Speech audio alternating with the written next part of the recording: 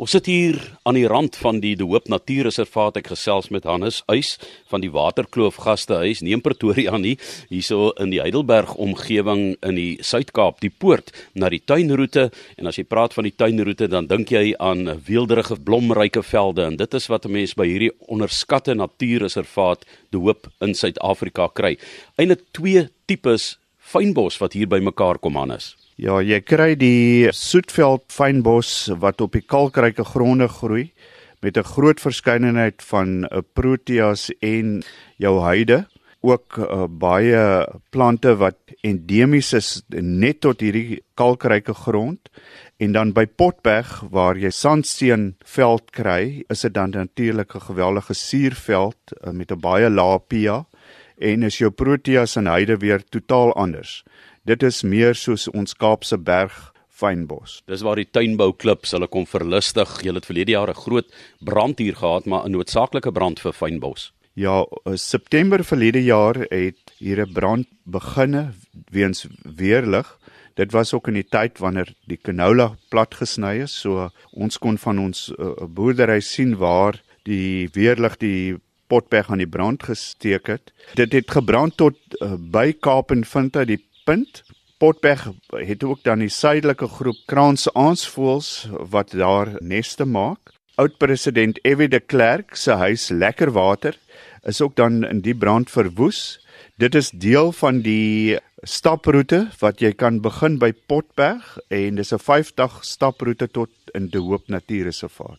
Dis nou die walvis staproete wat so bekend is in Suid-Afrika. Kom probeer dit, want die kanse dat jy gaan walvisse sien is baie goed. Vertel vir ons van die walvisse in die omgewing, Hannes. Ja, volgens Dr. Pieter Best wat 22 April verlede jaar oorlede is, kom hier so 72% van die hele bevolking in Suid-Afrika vanaf Witstrand tot by die Hoop Natuurreservaat voor. Hulle is dan ook in die wintertyd hier vanaf Julie tot so plus minus 20 November en hulle kalf Augustus plus minus. Dr. Pieter Best het in die verlede dan ook tellings gedoen by Hermanus en in hierdie gebied. Hy het 'n redelike rekordstelsel oor die walvisse in die gebied. Hoe het hulle die navorsing gedoen? Hoe tel 'n mens walvisse? Hulle vlug gewoonlik met 'n helikopter so 1000 voet bo seevlak.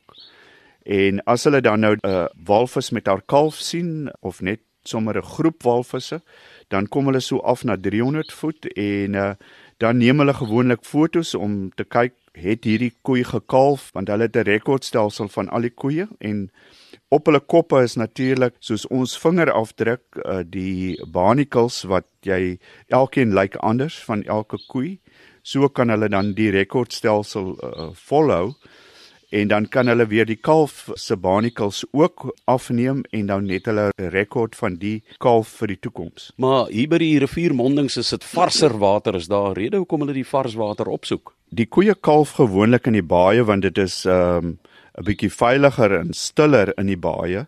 Dan met die Breë rivier se vars water in die winter wat afkom, gaan lê hulle in die vars water want hulle het ook parasiete op hulle vel en die vars water maak die dood. En as 'n mens nou hier kom walvis kyk, moet jy 'n bietjie anders kyk. Jy het nie altyd die nodige hoogtes as jy byvoorbeeld op 'n kusvlak is nie. Witstrand, as jy daar kyk of enige plek langs die kus gewoonlik, swem die walvisse net waar die branders beginne lig om te breek. So op daardie lyn sien jy 'n geweldige hoeveelheid. By Witstrand kan jy enige iets tussen 30 en 100 walvisse tel in daardie tyd van die jaar. En in watter gedeelte word die navorsing oor die walvisse gedoen? Die walvisse wat Meredith Thornton doen, is gewoonlik van Nature's Valley tot by Kaap Punt. Dan word die tellings hoofsaaklik gedoen by Witstrand en De Hoop en by Hermanus. En hoeveel walvisse is daar nog in die wêreld? Hulle vermoed so baie 10,000 walvisse wêreldwyd. Voor hulle begin 'n walvisjag doen het, was daar so plus minus 80,000.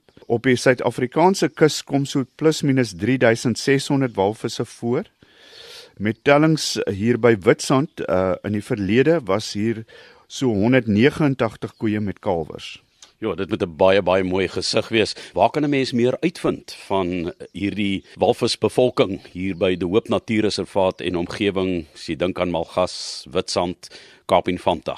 As jy op die webtuiste van Dr. Pieter Best wat nog steeds loop, kan jy daar al die inligting kry. So sê Hannes Uys, hy is van Waterkloof-gastehuis. Hy stuur baie internasionale gaste wat hier by hulle kom kuier af na die Hoop toe. En wat sê daai mense as hulle nou terugkom uit hierdie fynbos wat jy net in Suid-Afrika kry en dan hierdie walvisse wat so skaars is in die wêreld? Wat is hulle reaksie op hierdie versteekte natuurskatte wat julle hier het? Baie van hierdie mense was al op die Australiese kus en soos hulle vir my daar ook sê, baie gaan uit met bote en dan sien hulle geen walvisse en dan kom hulle hier en hulle sien 30 plus walvisse op 'n dag wat vir hulle iets baie besonders is. By Koppie alleen is jy redelik hoog bo seevlak ook, so jy sien soveel walvisse daar met die pragtige natuur en dan nou die bokke wat daar voorkom. Ons het die bergzebra, daar is baie 800 elande in die park. Jy gaan definitief nie 800 sien nie, want die park is so plus minus 16,000 hektaar. Die bontebok kom ook natuurlik daar voor wat vroeër op die kus oral was tussen die berg en die see. Hierdie bok het nooit in die binneland voorgekom nie en dit is 'n subspesie van die blesbok. Dit is 'n pragtige bok, hy's 'n bietjie donkerder van kleur en dis sy natuurlike habitat. En anders kan 'n mens van Hermanus af waar baie mense gaan walvis kyk, kan jy langs die kus opry? Is daar grondpaadjies wat langs die see afloop? Jy kan vanaf Hermanus omry en tot by Kaap wat dan natuurlik die mees suidelike punt is van Afrika wat 'n aantrekkingskrag tot die buitelander is om op die voet van Afrika te beland. En dan vanaf Kaap ry jy via Bredasdorp dan na die Hoop Natuurreservaat en dan kom jy oor die bekende pont by Malgas en dan is jy by Witstrand. Op daardie pad is ook ons gastehuis en boerdery en hier in Heidelberg distrik boer ons ook redelik met die groot voël, die volstruis.